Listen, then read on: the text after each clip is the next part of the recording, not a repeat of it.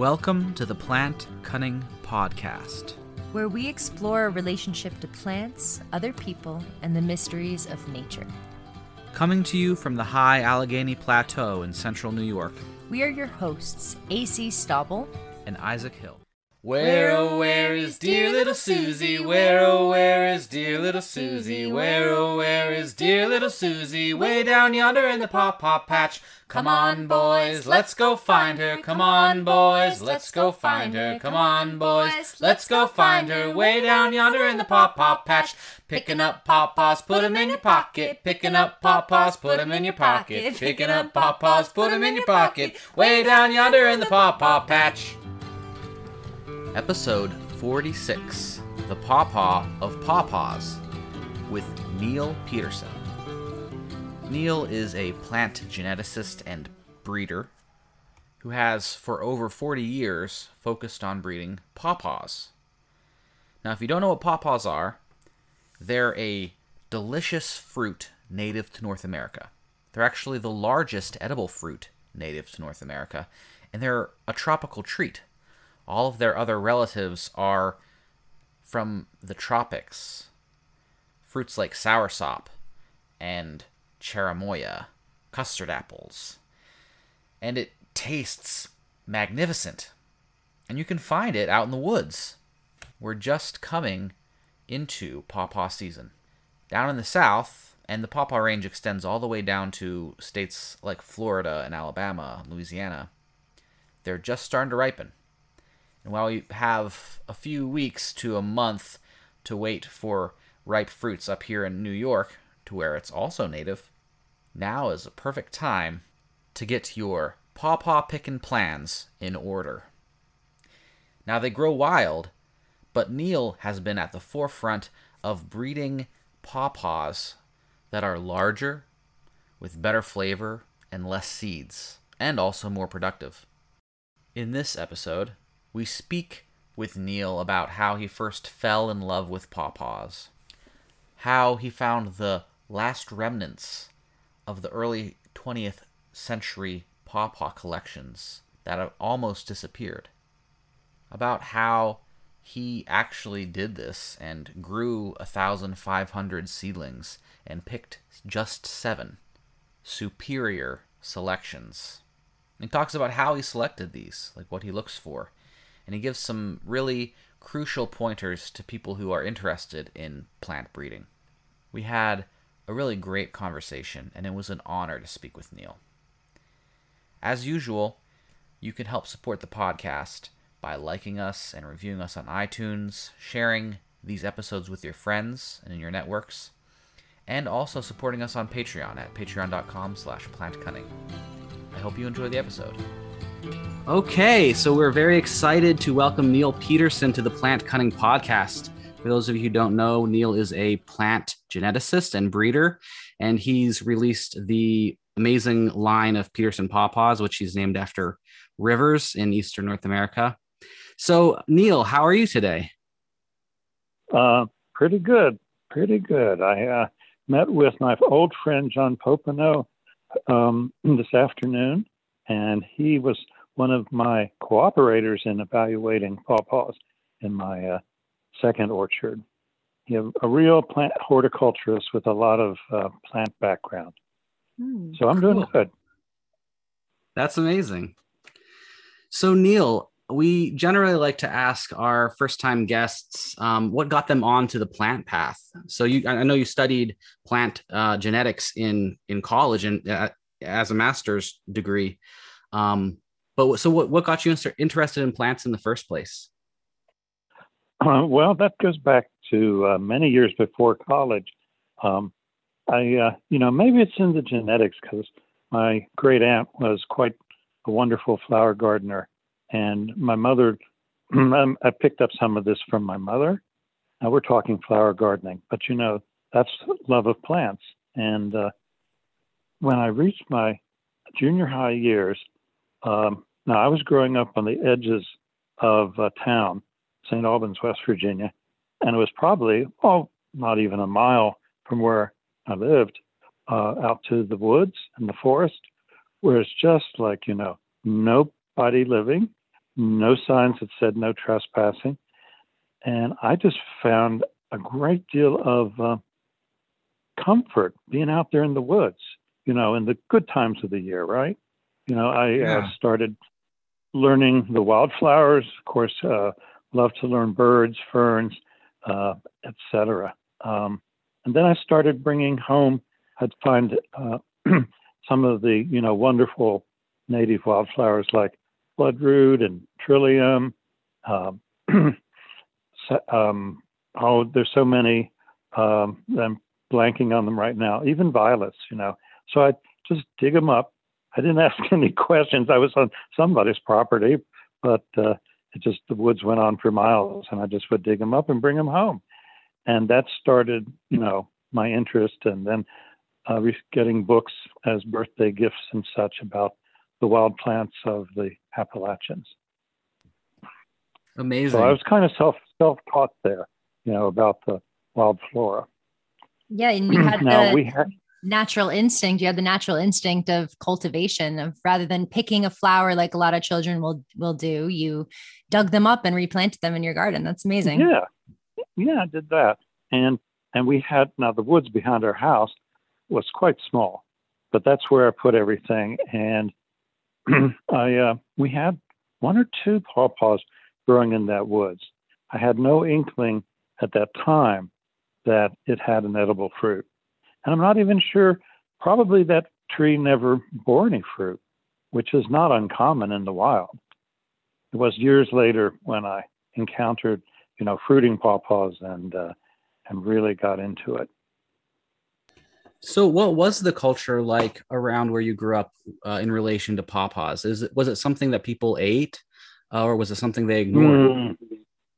Well, now, St. Albans was a bedroom community for a number of the chemical plants in the Kanawha Valley. That's where the state capital is. So it's actually rather urban setting. A lot of people moved in as for employment from other places. It was not rural West Virginia.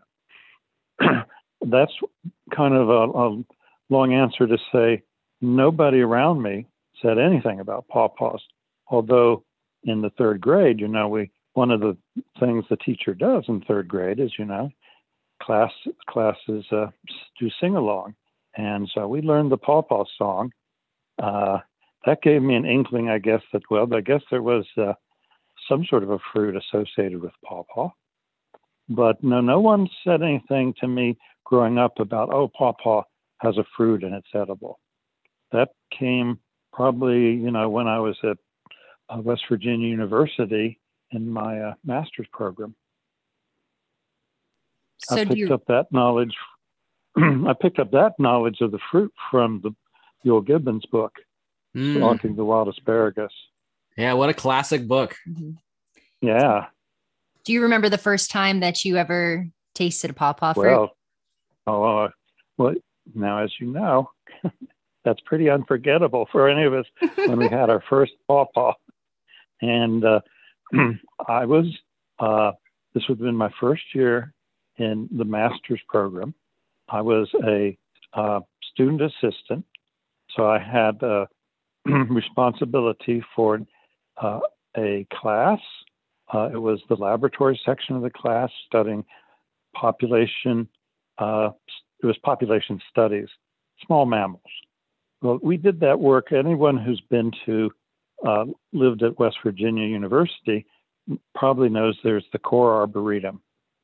It goes from the hilltop near the stadium all the way down to the river, the Monongahela River. And that's where the class we'd do our studies on small mammals. Well, I noticed right away that it was September, right? Early in the semester, and it was September, and there were the pawpaw trees. And I don't know, maybe I smelled the fruit, but I was definitely interested. Said to myself, well, I'm going to have to come back here, on a non-classroom day and see what's going on over there with that little pawpaw grove.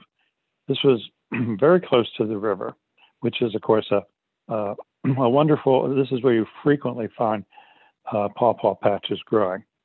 So I came back on a Saturday and I walked down the hill to the floodplain over to the trees, and it's all, it's September. The leaves really haven't started to fall, but there in the leaves underneath the pawpaw trees were some fruit.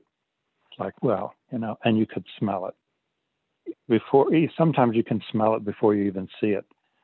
They're not all that visible when they're hanging in the tree because the skin is green. It's not turning orange or red. It's not an apple-like fruit. And so I picked it up, and it's naturally, for those of you who've eaten pawpaw, it's soft. It's kind of surprises you. Hey, it's not an apple, which is hard and usually crisp. This is soft. So I just kind of tore it open and pushed it, the flesh into my mouth, and I was like, oh my God, it's almost indescribable. I mean, right away, I just was saying, oh, what is this doing out here in the woods? Why isn't this in the store? This is as good as any, peach or apple or mango. This is almost as good as any of those. And here it is, just kind of stuck back in the shadows of the forest. And because I was enrolled in a plant genetics program and had been interested in genetics before I started my master's, I just made a mental leap. It's like, the apples we eat today were originally not much more than like a crab apple, and oranges were little and peaches were little and didn't have all that much flesh around the pit. And here we have a fruit. Now it has, unlike a peach, which has only one pit, this may have 6, 8 or more seeds, and they're big. They're like beans, black, not black really, just a deep brown, shiny bean-like seed scattered through the flesh. And I thought, well, that's, if it were in the grocery store, the consumer would object to that many seeds. But here in the woods, I was just immediately, my imagination was running. It's like, this thing has such potential. All the foods we cultivate and eat, they started as wild plants. Yeah. What we see in the garden is the result of thousands of years of human selection of the best. And so here we have a wild plant, the pawpaw, Asimina triloba, it's its Latin name, and it hasn't yet been subjected to our knowledge, to any real selection and breeding. And so I thought, well, this is the beginning, and I already started to imagine that maybe there was something I could do with this fruit. Yeah. So the pawpaw got you under its spell way back then. Oh, yeah. Mm-hmm. So did you know in that moment of eating it and thinking about cultivating it that you would end up basically devoting your life to pawpaw? Yeah, kind of. Yeah. Yeah, kind of. I saw it as this is worth doing. I probably, like many of us, we want to do something worthwhile with our lives. I said, this is worth doing. Yeah. So do you have any insights as to why the pawpaw hasn't been so popular, like blueberry or pecan or these other cranberry even? Yeah. These American species that have made it into agriculture, and there aren't many. North America was not a center of ancient agriculture, unlike Central America or South America. These different spots across the globe where agriculture developed. So it's some of the obvious drawbacks to pawpaw from a commercial standpoint. I say that because there are many aspects where it's no drawback at all. Because the fruit is, one, we know it's delicious and it's nutritious, so that's great. And the tree has very few pests. You're not faced with the problems, say, of an apple tree in commercial cultivation. But the drawbacks are, well, right away, I already mentioned the seediness of the fruit. This can be a drawback. Another thing is that we've had the wonderful experiences of that. Our first taste of a pawpaw was a wonderful experience. We lucked into really good trees, but that's not always the case, because I've tasted over the years so many pawpaws in my breeding work, and there are ones that may be bitter, and if they're not initially bitter, it's the aftertaste is bitter. They may not be all that flavorful. The texture may be kind of objectionable. It may not be that smooth custard-like flesh that we like, because I've had ones that were gritty or rubbery or slimy, and none of those type of descriptions are nearly as good as the custard type flesh. Yeah, true. Yep. Yeah. And yeah, so see, these are some aspects, but those are in the wild ones. These are some aspects that are drawbacks. And another drawback, and I've never found an exception to this, is how rapidly the fruit ripens. Once it starts to ripen, it's at room temperature, it may be good for about 3 days, and then it's overripe. And now I can refrigerate a ripe fruit and hold it in good condition for about a week. And if it's underripe, but that does not mean hard. That means ripening, just beginning to ripen on the tree where I can pick it. That will finish ripening, and it may take a week to finish ripening. I can hold that for, if I refrigerate it right away, I can hold that for about 3 weeks max. After that, you bring it out of refrigeration, you let it sit on the counter until it finally ripens. But something happens biochemically with the fruit, just in cold storage for about 3 weeks, and then it won't get proper flavor after that. So these, for people who are in the grocer business, food distribution, just shipping produce all around the country. Well, these traits of the pawpaw do not suit the commercial distribution model of produce. Yeah, that makes a lot of sense. So these are reasons why we would not, be able to walk into a grocery store typically, and find pawpaws among the mangoes and bananas. Yeah. And the blueberries can last a long time in refrigeration. And pecans, obviously, you dry them. Yeah, pretty much a non-issue with pecans. They still last a long time. Yeah. So what is the perfect pawpaw by your estimation? What does it taste like?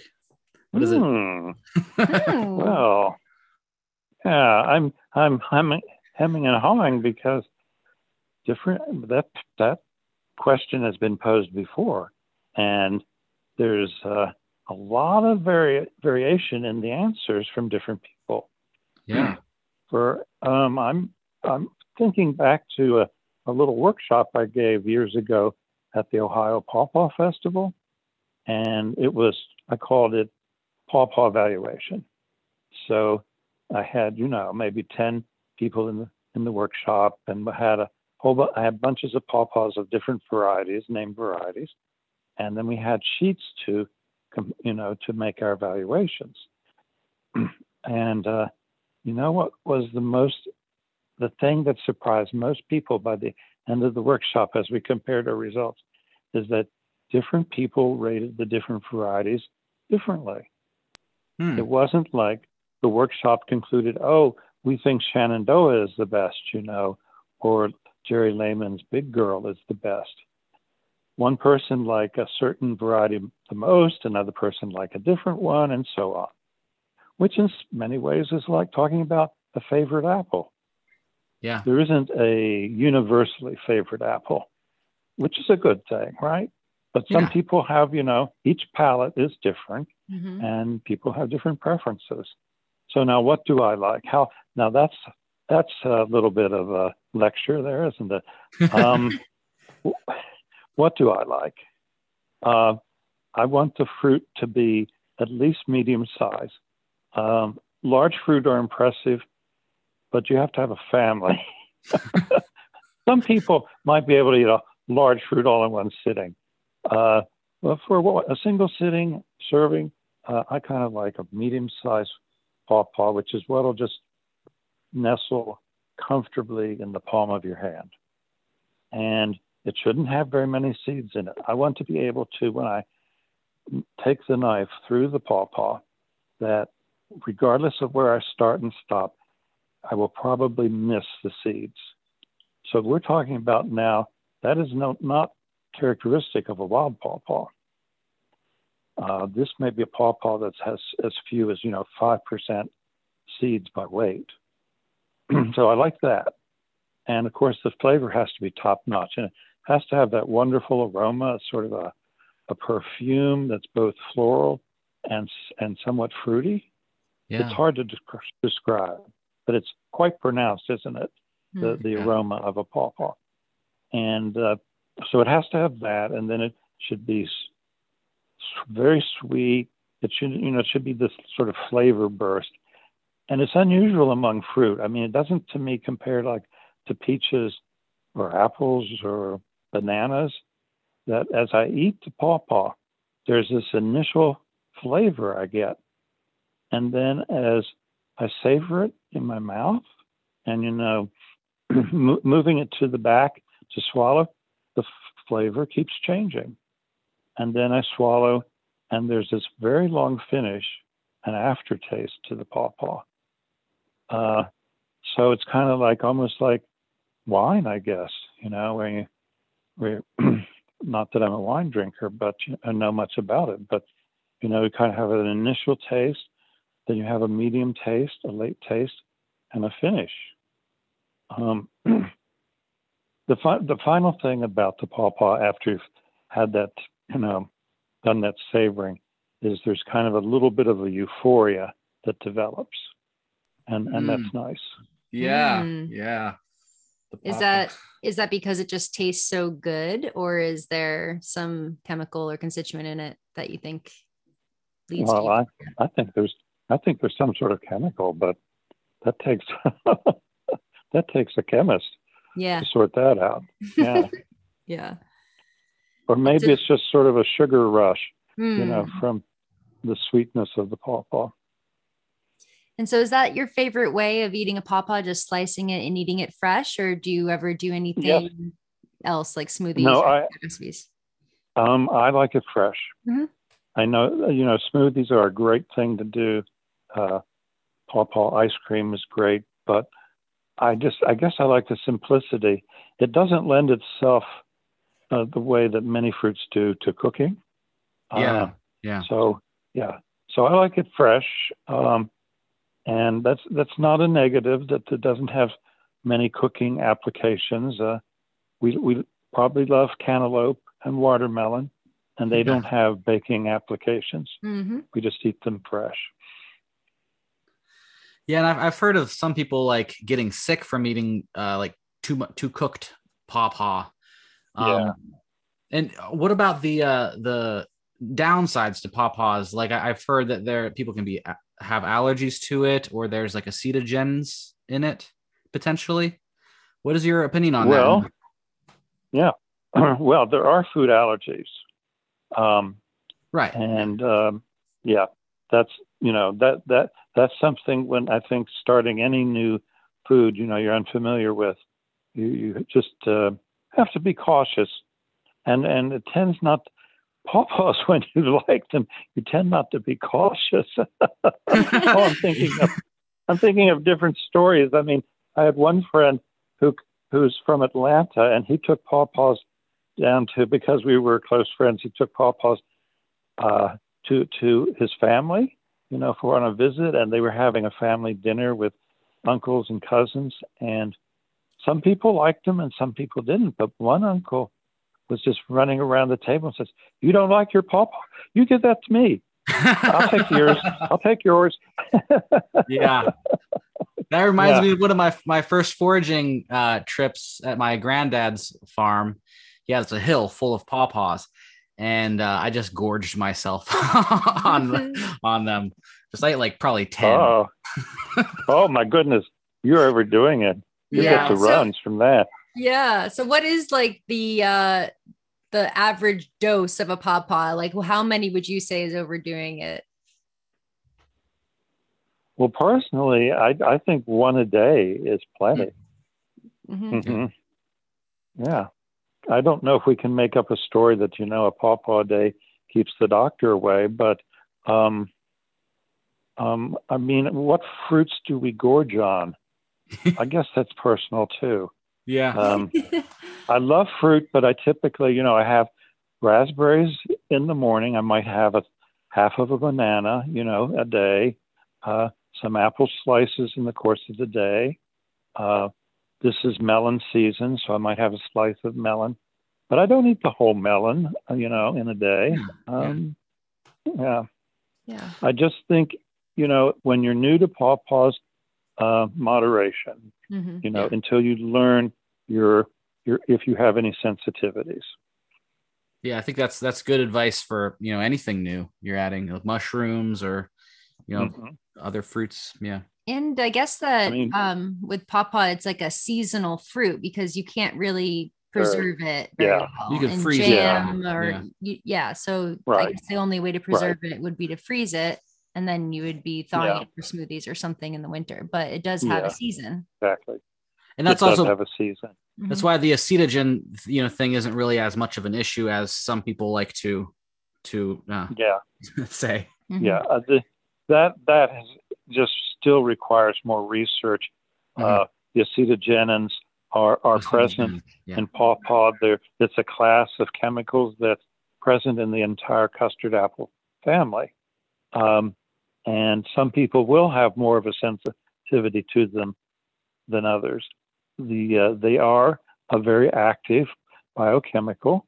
They are toxic to many, probably most insects, and they're present particularly in the bark and the seeds and the leaves. They're present at low levels in the fruit pulp. So once again, some caution when you're new to pawpaws and you're learning if you have sensitivity. There's rat studies that have been done because of the bioactivity of the acetogenins to see what the effect may be on rat brains. And when they're doing this by intravenous dosing, I think, on the rats. At any rate, they were able to show that it caused damage in brain function, but the human studies haven't been done. I mean, I just think along this line is that we don't observe that the Native Americans eating pawpaw, were experiencing damage, or the frontier settlers and rural people who still eat pawpaw. We don't have anecdotal stories of people suffering from it. And since it is seasonal, you're only that 4 or 5 weeks of the year when they're available. Yeah, that makes sense. Yeah. So, it's just use caution. We do know, because there have been so many cases of people, families in the kitchen saying, this would make such good leather, fruit leather. We'll make pawpaw leather. And they're really, really ecstatic with what it turns out. I mean, physically, it's a wonderful item. And they eat it and they say, oh God, that tastes great. And then about 30 minutes later, they're throwing up. I think I've only heard of one instance where the person made pawpaw leather and they didn't get sick from it. So this is like something you don't do, even though it looks like a no-brainer. You just, it's a no-brainer. Just smear that nice custard pulp onto a sheet, and let it dry. No. The fortunate thing is, actually, that the throwing up is the body's way of protecting itself. Yeah. So whatever's happening, is I guess the body is protecting itself by throwing up. Yeah. But you won't repeat, you won't repeat it after that. Right. That's a great thing to know. So thanks for sharing that. Yeah. And so going back to, starting on this journey of pawpaw life, how did you actually start selecting varieties? How did you get into the work of it?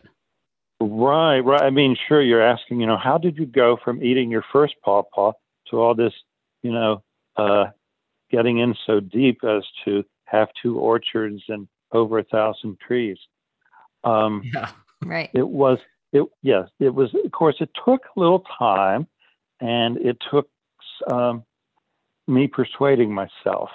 I went to the library, I said, so I'd eaten that pawpaw, and I'm sure that probably within a week or so, I was in the library. I was trying to apply what my professors were trying to beat into our heads as students, was don't reinvent the wheel. But when you start your research, find out what's already been done. That's the starting point. So the library is your starting point with research. And this was back with card catalogs. This was before computers. It's so different now and easier. I loved card catalogs. I remember the days, and I loved them. My Capricorn brain was just like, yes, alphabetical order. We got this. Yes. And so because I had already been studying West Virginia flora and had quite a few books on Appalachian flora and trees and all, it's all there in those books. Pawpaw's another one of the native species. And in essence, in the library, I thought, now this is all I'm going to find. I'm just going to find it listed in books of native flora, which isn't going to help me at all, as I'm interested in what's been done specifically with the fruit. And this was when I made a discovery.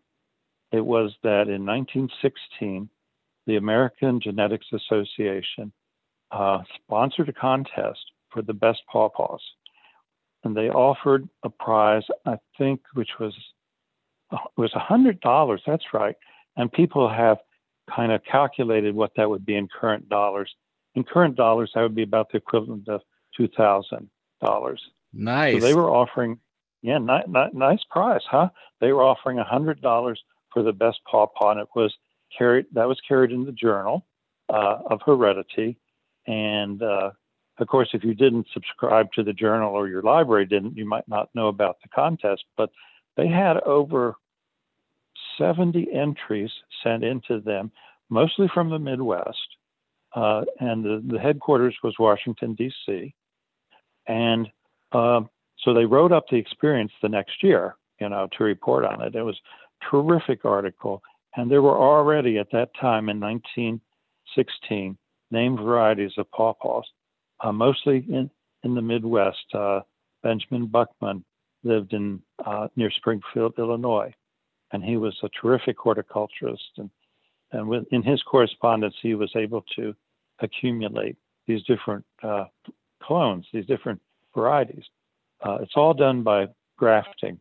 So you don't do seed germination to perpetuate a fruit clone, whether it be peaches or apples or avocados. So this just took hold. Now my imagination was really captured, because it's like work has already been done. If I get into this, I will not be starting from wild stuff. I'll be starting from material that's been collected early in the 20th century. And that was, to me, was very exciting. So I guess that year would have been about 1976, roughly 1976. And so I spent a number of years doing more library research, traveling around the East, trying to track down these individuals like Benjamin Buckman or George Zimmerman and Hershey, John Hershey in Pennsylvania, see if any of these collections survived. Now, see, we're approaching about 1978, and how many years since 1916 is that? Well, that's about 70 years. Almost. Is my math right? 60 years. It's like, and the reality is, these people who had done the work, they had died many, many years before. And it was, it's naturally very dicey and very uncertain that I'd be able to find anything. It was fun to do, and it was also disappointing because when I would get to, say, Benjamin Buckman's property, I was able to find it with the help of the ag extension agent. But that's a portion of Illinois that's, corn and soybean country. And there stood a house with a very tiny woodlot behind the house, and everything else was corn and soybeans. Oh, and no. There were a few pawpaw trees in the woodlot, but they were seedlings. And, I had to admit to myself, the varieties that are being talked about in the literature, those were grafted. How long will a graft live on its rootstock? When the top dies, the graft is gone, the variety is gone, and all you have are root suckers coming up from that rootstock, which isn't the variety at all.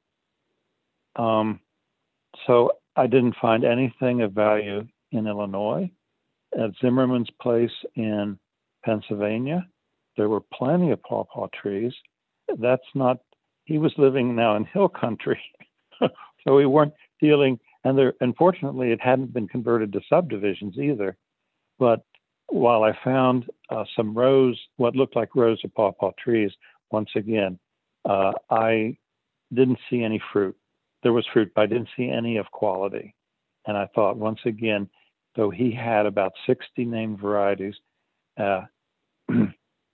Zimmerman had, now what was growing there was all rootstock. I kept exploring the literature and trying to track things down.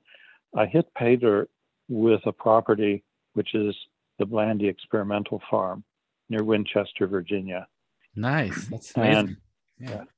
And you may have already, in tracking me down, you might have read about this already.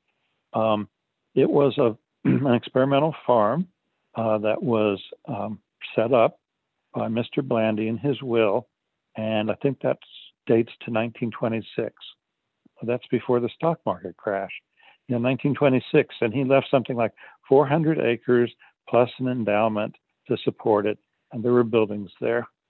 And I'm coming along now, and it's about 1980, probably 1979. And fortunately, they had in the backwoods a collection of trees.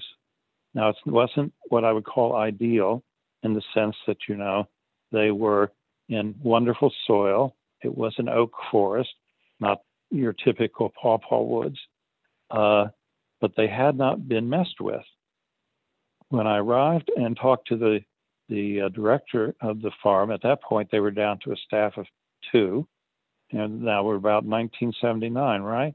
And inflation had eaten up that endowment that Mr. Blandy had provided. Mm-hmm. So it was no longer a very active organization.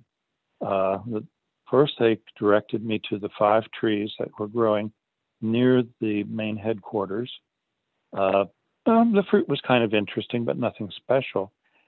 And I said, but there must be more fruit here, more trees here, because of this article I read about the Blandy farm receiving material from Dr. Zimmerman. Not only that, Orland White, who was the initial director for about 3 decades, he had a wide-ranging horticultural interest, and that included pawpaws. And their little accession index file said that they did. And the director, I wish I remembered his name. Well, I don't need to badmouth him, except that his heart wasn't in his job. He just kind of, in an offhand way, said, well, there may be more pawpaws, in the backwoods. Just follow the road there into the backwoods. You might find them. And there they were. I waded through the poison ivy and through the young suckers that were about hip high. And as I got back further and further from the road, I started encountering trees, with a nice girth. They were obviously old trees. They were almost big around as my calf, and they were 20 and 30 feet tall. And typical of pawpaws growing in the woods, they're pretty lanky. They don't have tightly spaced branches, which is what you have when you grow them in the sun. But they were in rows. I could pick that out. First, there was one row of these big trees, pretty evenly spaced. Then I walked another 20 feet deeper into the woods, and there was a second parallel row. And that's where I found good stuff. This was some really fine fruit quality. And so I took fruit away. Of course, I cleaned the seeds and germinated them. I had been saving seeds from other places. I saved them from Buckman. I saved them from Zimmerman and some other just assortment of trees I'd found. Till I had a total of about 1,500 trees. But the very best trees, as I evaluated these seedlings, the very best came from the Blandy Experimental Farm. Nice. So you were able to receive the baton that was, almost. Yeah, I think that's a good expression. Yeah. But we had this this intervening period of time when like Dr. White and Dr. Zimmerman and others had been doing their work, but they retired or died. And so from the mid 50s, there was no intervening generation. It was kind of this gap. And so my work began in the very late about 78, 79. Yeah. So how providential that you were able to be there to, before the money ran out. Mm-hmm. Yeah. The trees and, all the trees died. And before the trees died. Yeah. Because they have like all of us, they have a finite lifespan. Yeah. Especially the grafts. Could we talk just briefly, just so people know, pawpaws are mainly clonal. So grafting onto the clonal root, the rootstock is different than an apple, because like an apple can live for several hundred years. The graft can, and because it sometimes will even root, but pawpaws, like the scionwood, doesn't root, right? It won't root. Yeah. So eventually it'll get, the pawpaw is used to like sending up new suckers and so on. Yeah. So So right. If you have a seedling, that can live from suckering, that may live for hundreds of years. Even though the initial sprout may have died, root suckers will have come up. And it's genetically all the same. But you can't take a cutting off of a pawpaw tree and get the cutting to send roots. Yeah, it's so tricky. Each plant has its own like tricky, needs. Yeah. But so going back to the story, how many seedlings did you plant to get the handful of varieties that you've released? Roughly 1,500. Okay. And did you do any did you do cross breeding? Like, did you have multiple generations from those initial seedlings? Well, that would be ideal. But just to evaluate a single orchard, takes close to 20 years. Did I know that when I started? No. But you wait. I did find that it takes on average 7 years for a seedling to mature and flower. And even in the first year of flowering, it might not have any fruit. The earliest that's an I had ideal situation. Sometimes it can take even longer. The earliest I ever saw was 6 years for fruit. So typically it was 7 years. Some could be 8 or 9 years, right? So there you are.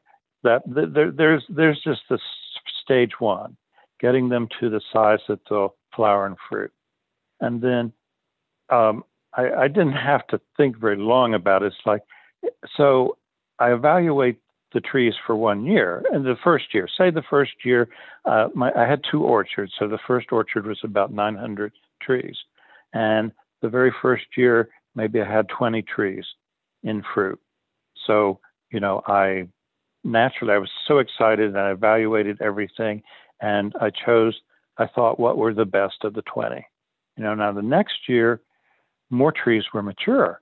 So the next year, I had probably about, say, 200 or so trees that were fruiting. So I evaluated all those. Well, of the 20 of the first year, none of those showed up as being superior in the second year. Wow. And yeah, it's like, and I decided that in the interest of speed, I mean, I can't evaluate these for 5 years, although that might be scientifically warranted, but I need to get on with it. So I said, I will evaluate all the trees for 3 years. So now, you know, I'm already up to a 10-year period. Mm-hmm. And then I could make a pretty conclusive evaluation of what was, you know, ranked from the very highest to the very worst. Now, of the highest, I said, well, you know, I'm going to look at about 9 or 10. I thought that I would do that sort of a cutoff, like about 1% of what I had of 900 trees would be 9. I think I broadened. Yeah, that's what I chose. That was 9 in the first orchard. But there's another step you have to go through, which is obviously to propagate those. It's not like, you know, doing, say, raspberries, blackberries, where it's very easy to get root cuttings and propagate vegetatively that way. With pawpaws, we're going to be grafting onto a pawpaw rootstock, but it's not a special rootstock. It's just a random pawpaw seedling. So now I'm into stage 2. Stage 2 is to say, let's graft these multiple times and let's evaluate again, because the literature on all fruit trees says that when you introduce the step of grafting, results can change. That's interesting. The assumption is, oh, it'll be the same, but then you stop and say, that's an assumption. That's not proven. And in fact, of the 9 varieties in orchard number 1 that I liked the most, it was really a fabulous flavor, at least to my palate. And it was tree number 254. And I propagated it 12 times.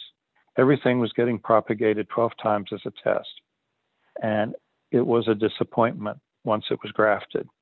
It did not show up as having the same sort of flavor. And which to me, you know, proved like, okay, you know, I'm doing this right, is because everybody, when it comes time to release a new variety, everyone's going to have the varieties are going to be grafted, and you don't want to mislead the public or the scientific community as to the quality of what you're releasing. So this was a step that has to be gone through. And then now you don't have to wait 7 years with a graft. You can start to get fruit on a grafted seedling in about 4 years. And so, but now once again, you want to, about 2 years is about all you need now, but this adds about 6 more years to the project. So now you're up to 16 years. And, you know, and I'm doing this this is not my paid job to do this. I was fortunate to be working for the government as an economist. And so that was a good paying job with good vacation. I had my weekends off, and I was able to manage the project on my own money with the cooperation of the University of Maryland. They provided the land, and I provided the brain power and much of the manpower for the work. So it's already gone up from 1980, germinating my first seeds, to 1996, I think 98. So it'd been about 18 years had passed to just get through one generation evaluation. So the breeding where you really would love to pick your parents and do the hand pollination and raise those seedlings, I think practically speaking, you have to expect no less than 18 years to, for a cycle. Wow. So it's going to be about 36 years to get 2 cycles in. Yeah. Yeah. That's a long time for a human. Yeah. And I left that out of my story. So I'll go back to the library where I was researching what had ever been done about pawpaws. And, and here's this journal article from 1916 with its report in 1917. And as I read what Dr. Zimmerman published now, he was a medical doctor rather than an agriculturalist, but quite the expert horticulturist, amateur horticulturist. So he took up pawpaw breeding when he retired from his medical profession at about age 65. And he had been dabbling in it all along, but now he was starting to do making hand crosses and all. And he died 4 years later. So he never got to see it. He never got to see it. And it's like, and I'm reading those articles and I think, when you do tree breeding, you can't wait until you retire at age 65. That might work with tomatoes and marigolds, but it doesn't work with tree breeding. And that was another reason that I heard the calling of the pawpaw tree. It's like in 1978, I'm 30 years old. I said, I'm young. I have enough time ahead of me that I can actually do this. But anyone who waits till you're 65, you kind of run out of room, not to mention, flagging energies and medical issues that start to plague an older person. And I'm at that stage now in my life, since I'm in my 70s. So do you have any other advice for young folks who are really interested in propagating stuff and selecting plants other than start now? Well, now, I guess a lot of the there are general considerations, and they work out differently depending on what species you're working with. In working with pawpaw specifically, you need to start young, okay? You need to educate yourself about the principles of genetics and plant breeding.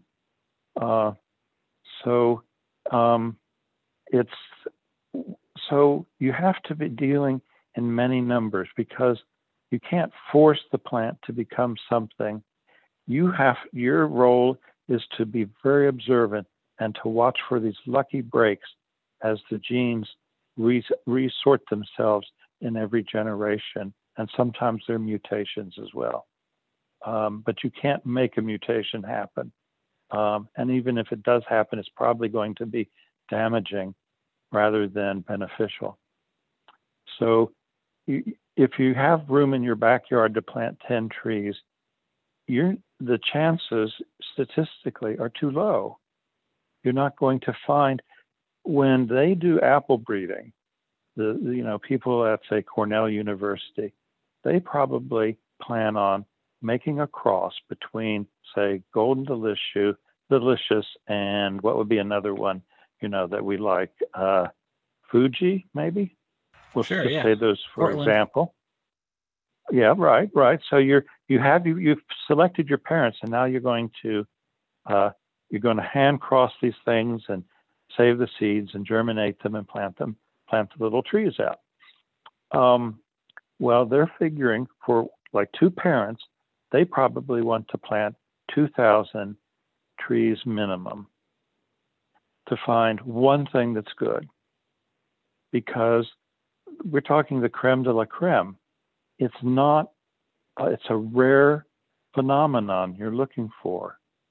You improve your chances by starting with the very best parents. It's the same thing that animal breeders do say if they're raising racehorses, they have to start with the finest racehorses. They don't go backwards to just pick out, an ordinary horse, which was why I was looking for the historic collections, because I guess I'd had enough training in my classes to know you just don't walk out into the woods and use the first pawpaw you run into. To make progress, you have to start with the best that you can find. And then you also have to have limited goals in mind. Every time you add a new criteria into your objective function, by objective function, I don't mean to imply that it's strictly mathematical and some sort of an addition formula, but it's like the enumeration. Like with pawpaws, what am I looking for? Well, I'm looking for a great flavor, and I'm looking for very few seeds. Those are two there. Okay. Pawpaws in the wild are notorious for having low yields. And so we want to have respectable yields. So now I've named 3 criteria. And, if I go each time you add a new criteria, the rule of thumb is that you've doubled the number of seedlings you're going to have to find something superior. So, if I'm going to have 900, so back to the apple analogy, if I'm going to have 2,000 seedlings on one criteria, like maybe they're looking for disease resistance, but now I add in flavor, now I need 4,000, add in another component, now I need 8,000. Wow. Yeah. So breeding is not typically suited, particularly for tree breeding, for the backyard. Now, if you're breeding, marigolds or tomatoes, you may have enough room in a big backyard to do some serious breeding. So how many acres? How many acres did you use for 1,000 trees? It was about 2 acres. Okay. The trees, because I'm not doing a commercial orchard, my trees were planted 3 feet apart in the row. So they looked very crowded. Yeah, you could fit a lot in there. Yeah. But 3 feet, but that's okay, because I'm trying to save on space, and I just want to get enough fruit off of a young tree to evaluate it. I see. The other thing is as people do this, is to realize that you have to deal with representative fruit on the tree. I mean, recently I heard somebody very, very excited that they had found a tree in the woods close to their house that had 2 monster fruit on it. Well, in the photograph, they were very long, sort of skinny fruit, which I know from experience means there's lots and lots of seeds in it and not a whole lot of flesh. But they were already saying, I'm going to save the seeds from these 2 big fruit and plant them because I'm so impressed. But I was kind of like, but my advice is, no, hold back, think again. You are looking at the 2 biggest fruit on the tree, but what is the average fruit like on that tree? You don't make the seed from a big fruit is no more likely to give you big, a tree that with that character than the seeds from other fruit on that tree. Yeah. Okay. So it's like, as you breed, you have to think in terms of what's average and what's representative on the tree, not what's the most spectacular. Mm-hmm. So I'm curious, Neil, if you could talk a little bit about the cultural changes that you've seen regarding pawpaws over your 40 years plus experience with them. Well, it's exciting, isn't it? Because 1980, there were a few organizations that knew about them, like the Northern Nut Growers Association. But, it was almost like a well-kept secret, wasn't it? Now it's not. Now, starting around, I think it was 1999, might have been 98. No, it was a little earlier than that. Maybe it was 97. The Ohio Pawpaw Festival started. And that's been a lot of fun, and it's certainly educated a lot of people. It's a lot more than just pawpaws. but it's, it's like a good festival that draws thousands of people in September near Athens, Ohio, and then other festivals have sprung up, one down in North Carolina, one near York, Pennsylvania, one near Frederick, Maryland. I think there's one being held this year in Missouri. These festivals are as diverse as the people creating them. Some of them, really go way beyond just presenting pawpaws. Some of them, have crafts and art and the sale of many different sorts of plants and T-shirts and all sorts of, and they have the funnel cake and the food and all that. There's, they don't try to fit any mold. They're as individualistic as the individuals creating them. But that's all a new phenomenon.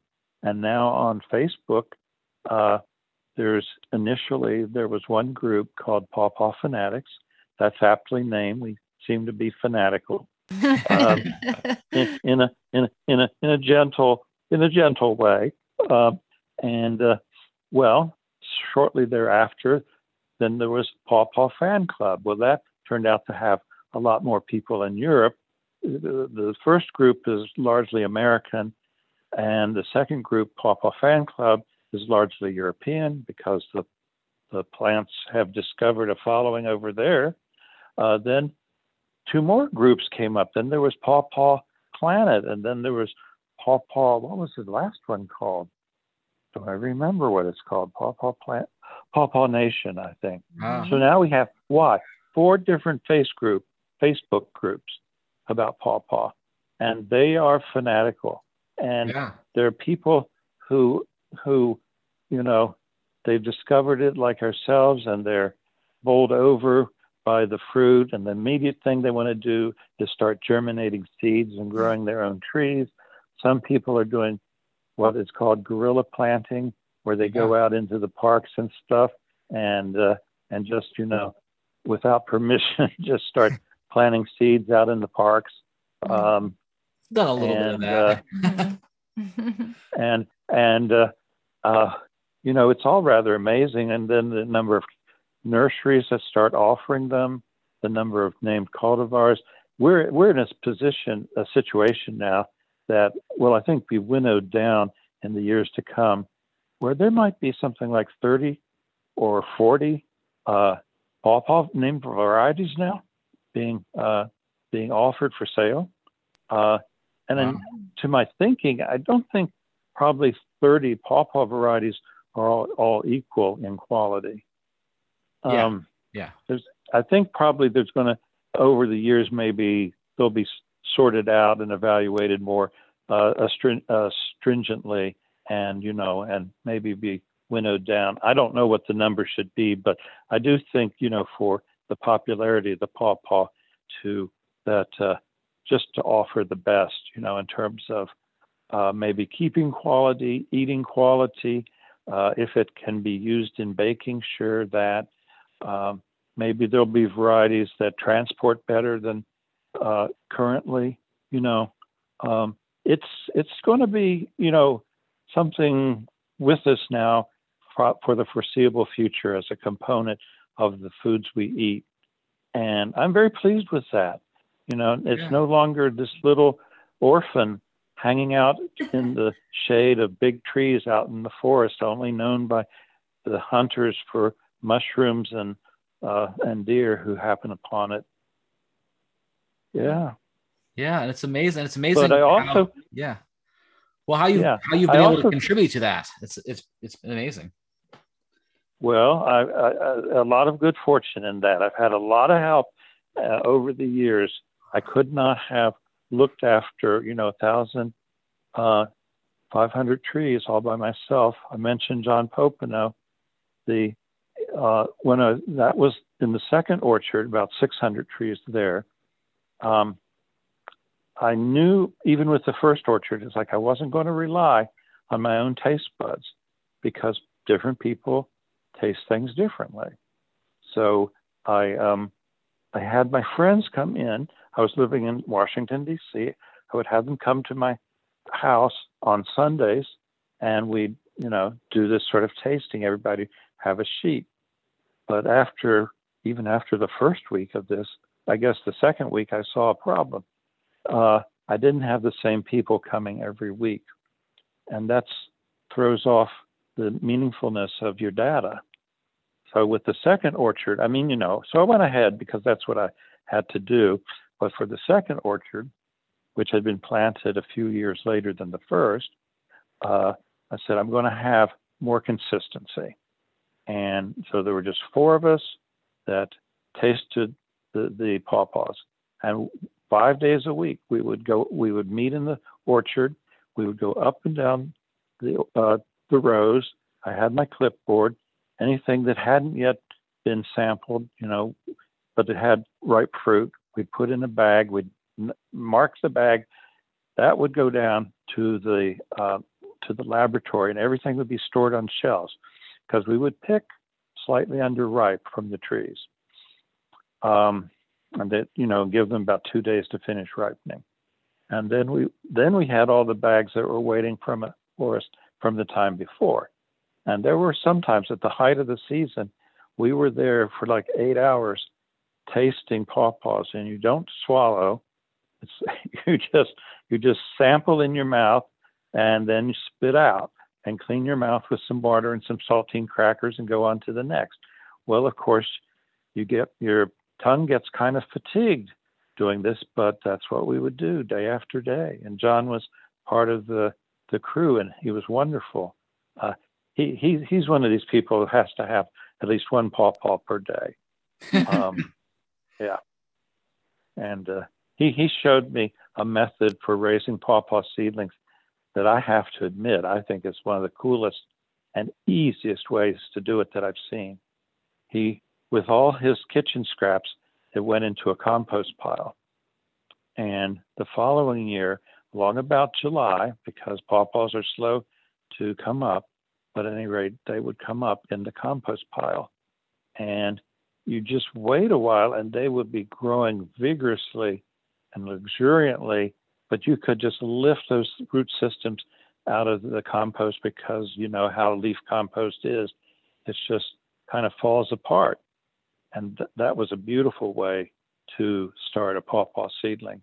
Then you'd have to move it into either its pot or preferably its permanent spot.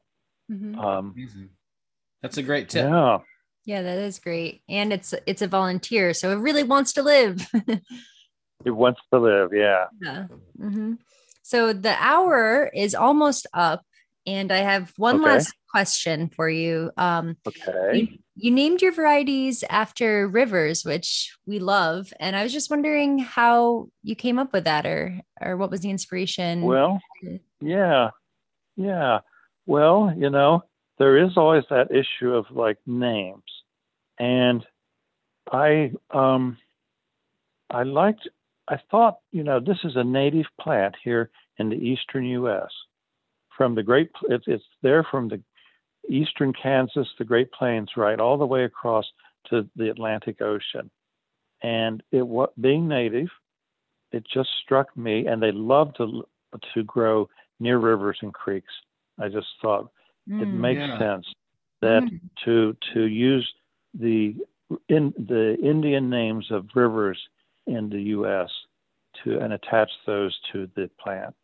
It has a little drawback in that sometimes people think that particular pawpaw came from along the river, like Susquehanna, and it didn't. But other than that, it's a way to honor its position here in the native diet of our indigenous Americans, and also their fondness for water. That's amazing. Love that. I get maybe just one more question. Do you have any other selections coming out in the future? Well, I am doing crossbreeding that I started years ago, and it's slow work. And because I can't make it, I just have to grow as many as I can afford to and keep a watchful eye on their qualities. I hope to have some to release right now, as of today, I don't have any good enough to release. But I see this work continuing for, the next 5 or 10 years. Maybe in that period of time, I'll have something more to release. Okay. 7, I'm not even confident that all 7 of what I've named and released are, top notch. But that'll be sorted out by other people like yourselves. Well, it's been an amazing contribution to a wonderful plant. And I'm really grateful for the work that you've done. And I hope that all of our listeners will go out there and find some pawpaws and enjoy the beautiful, amazing taste that has drawn us to this amazing fruit. I agree. I agree so much. Yeah, this has been such a great conversation, Neil, and it's an honor talking with you. So maybe you can thank you for the opportunity. Absolutely. And tell our listeners how they can reach you and where to find you. Okay. I do have a website. It's petersonpawpaws.com. Fabulous. And Peterson is S-O-N, but I think Google would correct you even if you misspelled it. Yeah. Yeah, I have this week or next week, the new updated version of the website will be coming out. Exciting. Okay, great. Well, thank you. Look at it. Yeah. Thank you again, Neil. This has been amazing. Yeah. Well, eat more pawpaws. Moral of the story. Yes. Yeah. Yes. Right. Fabulous. Okay. All right. Bye. Cheers. Thank you. Neil. Bye-bye. Bye-bye.